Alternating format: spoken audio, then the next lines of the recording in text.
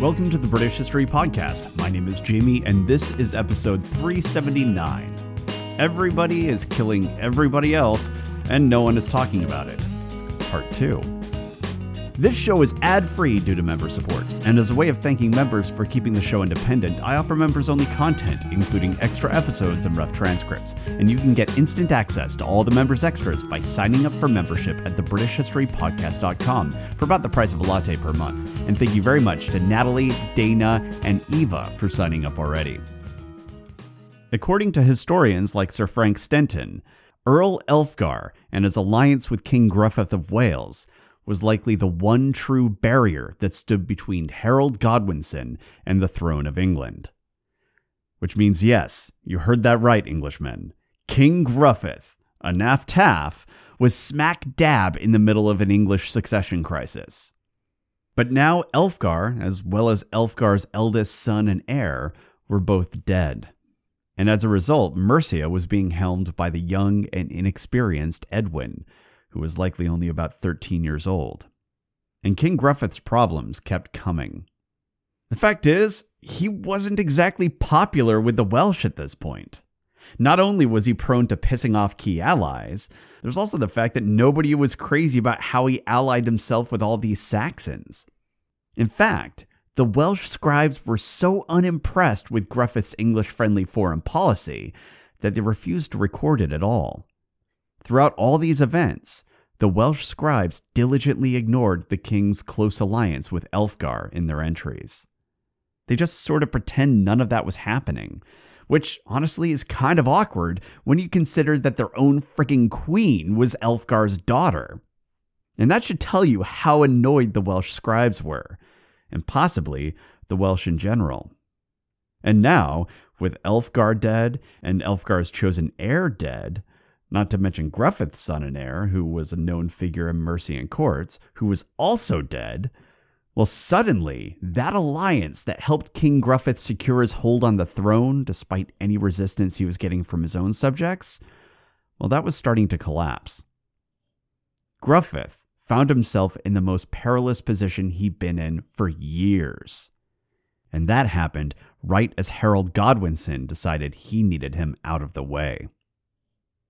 Now, to be fair, it's possible that Harold Godwinson was just the luckiest man alive, and everyone who ever presented any sort of barrier between himself and the crown just happened to conveniently drop dead, and those king-making betrothals just happened to collapse for completely innocent and unrelated reasons.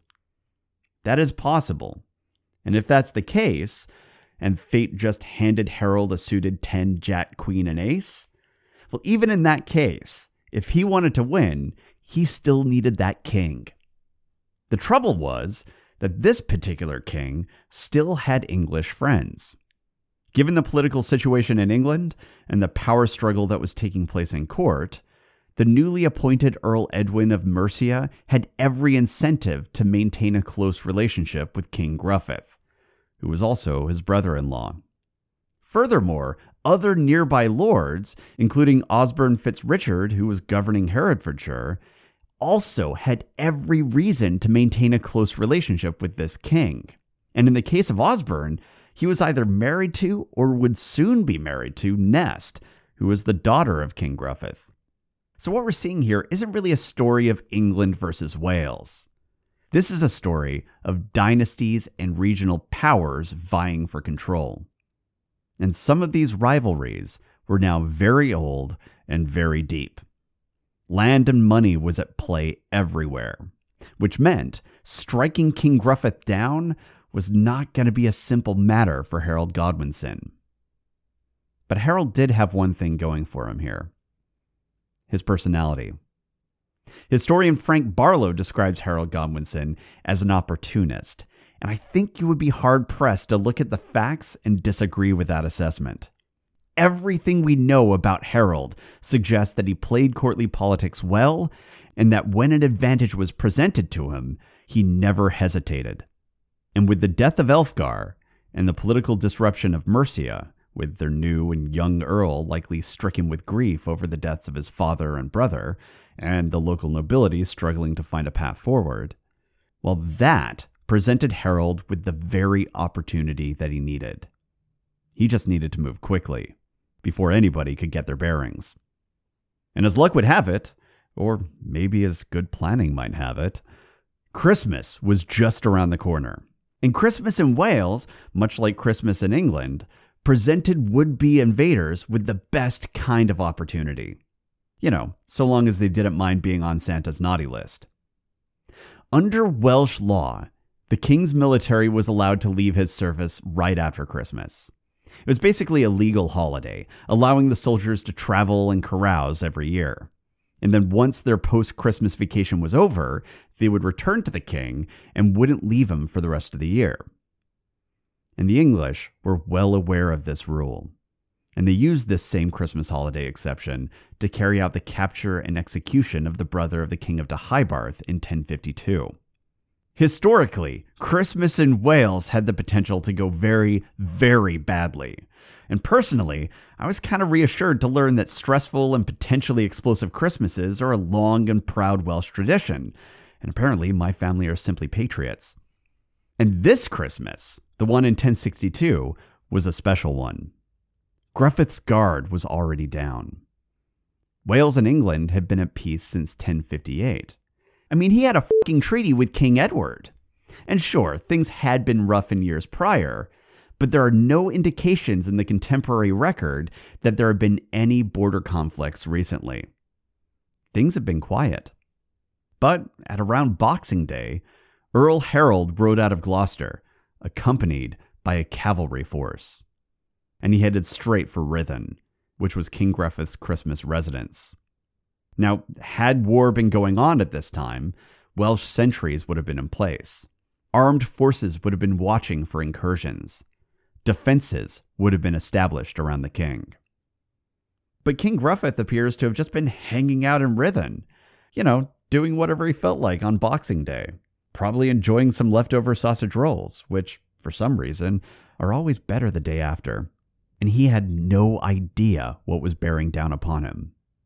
In fact, only as Harold and his cavalry force were closing in on the royal estate did anyone even spot them. The king was hastily notified of the attack as it was bearing down upon them, and he gathered what few companions remained with him for the holiday, rushed to the harbor, boarded a single ship, and fled out to sea. They were likely headed to Ireland, and later accounts do claim that that was indeed Gruffydd's destination. Some of those later accounts even claimed there were Irish Norse on his crew, and they were the ones who told him where to go. And that actually would be pretty good advice, because Ireland and Wales often gave each other's nobles safe harbor when things got too hot at home. However, if he did go to Ireland, it was a short trip, probably made even shorter by the fact that Cunan ap Iago, the son of the previous king of Gwynedd, who Gruffydd had, replaced, well, he was living in Dublin at the time, and he was growing in influence, which would definitely be awkward and was also potentially dangerous. And back in Wales with Harold Godwinson, well, when he learned that King Gruffydd had escaped, he ordered that the palace at Ruthin, along with all the remaining Welsh fleet in the harbor, be burned. Then he mounted up and headed back to England. Apparently, on that very same day. I assume he wanted to get back home before his own leftover sausage rolls, got too soggy. And as the ships burned in the distance, it's unlikely that Harold could have looked at this as anything other than an absolute failure. He had come dangerously close to killing the king, and the Welsh defenses had failed utterly, but King Gruffydd still managed to escape. And close wasn't good enough. Because now King Gruffydd was exactly where Welsh kings like to be in those circumstances. He was out there on the loose, able to move quickly and only fight when it suited him. Even worse, Harold had completely lost the element of surprise. Gruffydd was now alerted to the danger, and he now definitely knew that his Mercian ally was dead. So Harold's ride home was not a triumphant one. The treaty between England and Wales was now definitely broken, and instead of quickly eliminating Gruffydd, Harold had started a war. But there's no going back now. Gruffydd wasn't going to take this lying down, and when it came down to it, This Welsh king was at his most effective when he was at war. Harold had delivered him a gift. And for the Godwinsons, the only way to get out of this mess was to fight this war and to find a way to win. So Harold sought out the aid of his brother, Earl Tostig of Northumbria, and together they developed a plan for attack. But this time, they'd wait until campaigning season. In the meantime, Gruffydd landed back in Wales and began making preparations for war. The trouble, though, was that King Gruffydd was expected to defend a territory that was larger than any previous Welsh king had defended. This was unprecedented, and it even included new lands that had been recently seized from the English that were particularly hard to defend. Much of the old border territory of Wales was rugged. Wales provided natural barriers, and Welsh tactics were built upon defending the land by using its own choke points and ambush blinds. But these new lands were out in the open, and there was also just a shit ton of land to defend. And this was compounded by the fact that Mercia had been knocked out of the fight. The young Earl Edwin appears to have been strong-armed into passivity by much more powerful elders in the English court. So Wales stood alone. And I suspect King Gruffydd was starting to understand why these Saxons built so many forts on their side of the border. Making matters worse, one of Gruffydd's chief strengths against the English was his ability to wield political feuds against his English rivals. He'd make allies with certain members of the English aristocracy and thereby add pressure to his enemies from within. But now all that had been flipped on its head.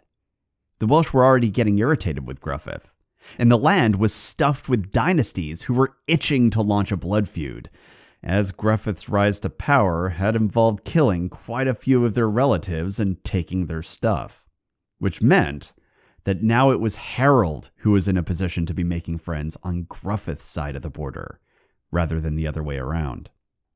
Even worse, those members of rival dynasties would be able to provide important information to the English. Information like targets.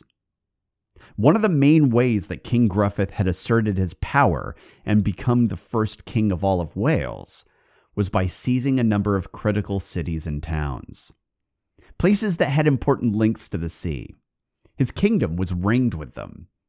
Carnarvon, Rhuddlan, Caerleon, Bangor, these towns and cities were all up and down the coasts of Wales. And they were particularly important for Gruffydd because he was a rare seafaring Welsh king. And as these were maritime-focused cities, they allowed him to exert his power and quickly move about his territory. So if you take them away, you take away one of the main ways that Gruffydd held on to his kingdom. And one big problem with towns that are easily reached by the sea, at least in this circumstance, was that England was a seafaring kingdom. Most worrying of all, Harold had positioned himself in nearby Bristol, which was just across the Severn estuary from Wales, and it was a harbor town. This was going to be a problem. But that being said, earls, even very powerful earls, can't just launch a war because they feel like it. And I want to launch a bloody war against a kingdom that's already beaten me once before because I worry they're going to get in the way of my plans to become king someday, wasn't going to play very well in court, especially with King Edward sitting right there. And while there were some accounts, like John of Worcester, who popped up nearly 100 years later and claimed that actually Gruffydd was the aggressor due to some sort of raid that no one talked about, and while John really was super sure that Gruffydd did start this war, even though, he had a treaty with King Edward, he didn't have any defenses in place, and he was taken by surprise by Harold right after Christmas. Just totally normal and absolutely believable things that John just accepts. Well, even with that heroic bit of revisionism that was coming out of 12th century Worcester, in the 11th century, none of the contemporary writers were talking about anything that John was adding in. And it was the contemporary people who would want a valid case for why they should risk their lives by attacking this incredibly powerful Welsh king. So what Harold needed was a reason to drag England into his war. And it's in the life of St. Gwynthlw a record that was written soon after these events, where we get a possible answer for how he did it. There was a band of English traders who sailed up the Welsh River Usk, and they found that the River Usk was manned, like many rivers were at this time. They were approached by Welsh officials, and the traders were told that if they wanted to do any business along that waterway, they would have to pay a toll. It was a really routine situation for the time.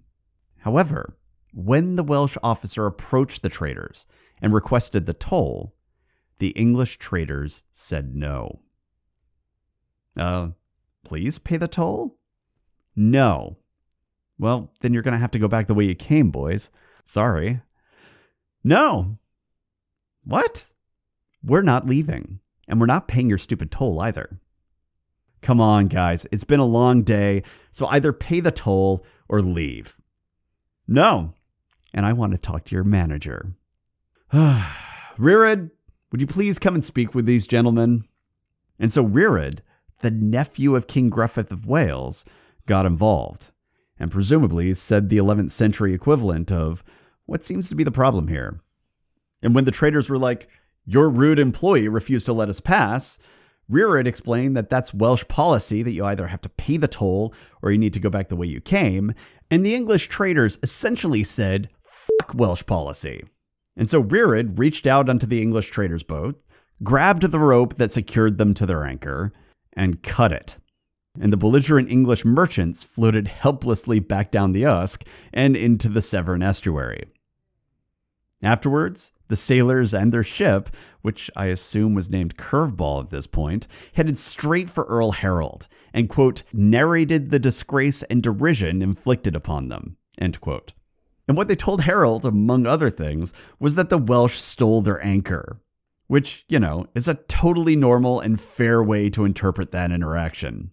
And then Earl Harold, taking whatever excuse he needed, basically shouted, "Freedom isn't free," and prepared his army. Now, if the life of St. Gwynthlw has the right of it, and considering how close in time it was to these events, it probably does, then it appears that Harold used a yellow cake-style argument to get the war he wanted.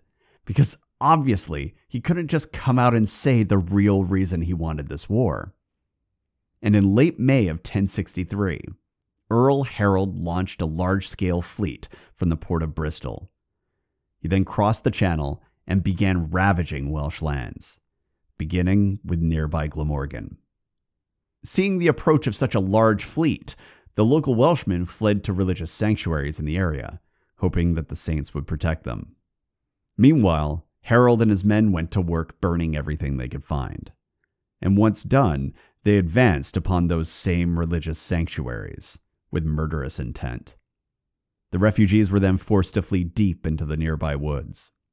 Harold's English army killed everyone they could find, seized all their possessions, and burned all their buildings.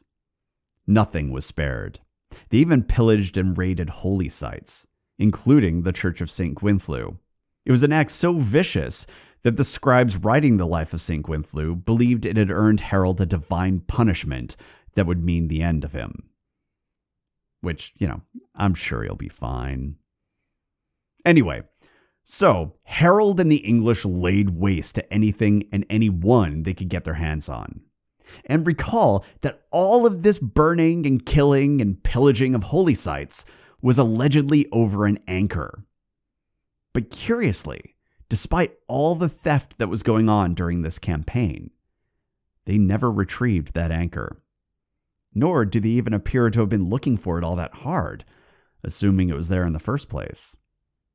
Now, of course, the real reason that Harold was ravaging southern Wales can be found in Gruffydd's own political history.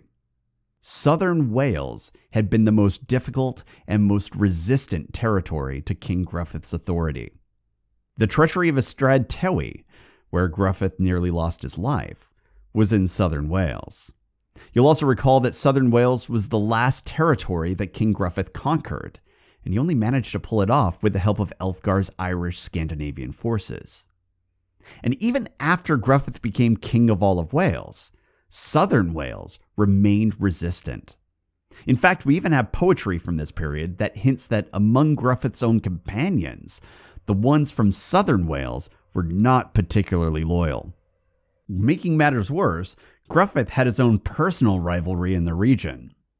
You see, the most recent king of Deheubarth, the one who had taken over for King Hywel after King Gruffydd killed King Hywel and nicked his wife, well, that new king had also been killed by King Gruffydd. Turns out King Gruffydd was murder on Deheubarth kings. And in this case, that slain king had a son named Caradog. And by this point, he was old enough to rule. And he probably would have liked to rule. And he certainly would have had a beef with the man who killed his dad. And Caradog was a southern Welshman. So the locals likely would have preferred his rule to that of this Gruffydd guy from North Wales. Later sources from the 1500s actually go so far as to claim that Caradog and others had advised Harold on his invasion, and even requested it. And while Powell was writing about 500 years after these events, it's not impossible that in the months between Harold's surprise attacks and this later spring campaign, the English had been meeting with Welsh dissidents and finding pressure points they could exploit. Whatever the case, though, the fact was that southern Wales was Gruffydd's weak spot. And if you were Harold and you wanted to make a show of force in order to demonstrate how dangerous it was to stay loyal to King Gruffydd, and if you wanted to inspire a rebellion against this king, southern Wales was probably your best starting point. From there, you'd have your pick of dynasties that were deeply resentful of Gruffydd, and they probably only needed a little incentive and a few promises of restoration in order to cause them to flip sides. It was a particularly brutal form of politics, but Harold wasn't the only one who was using brutality to turn the Welsh against their king. To the north, coming out of Northumbria, was Harold's brother, Earl Tostig, and he was accompanied by the Fyrd.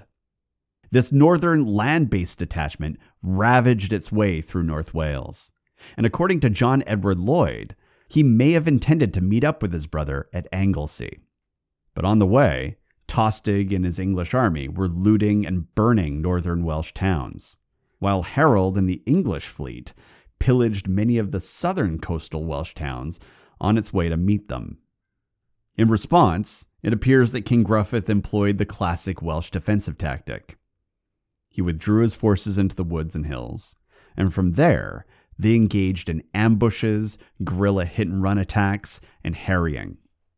And even the Life of King Edward, which is explicitly pro-English and quite pro-Godwinson, takes the time to describe King Gruffydd's tactical approach to this war, though they do try and frame it as cowardice.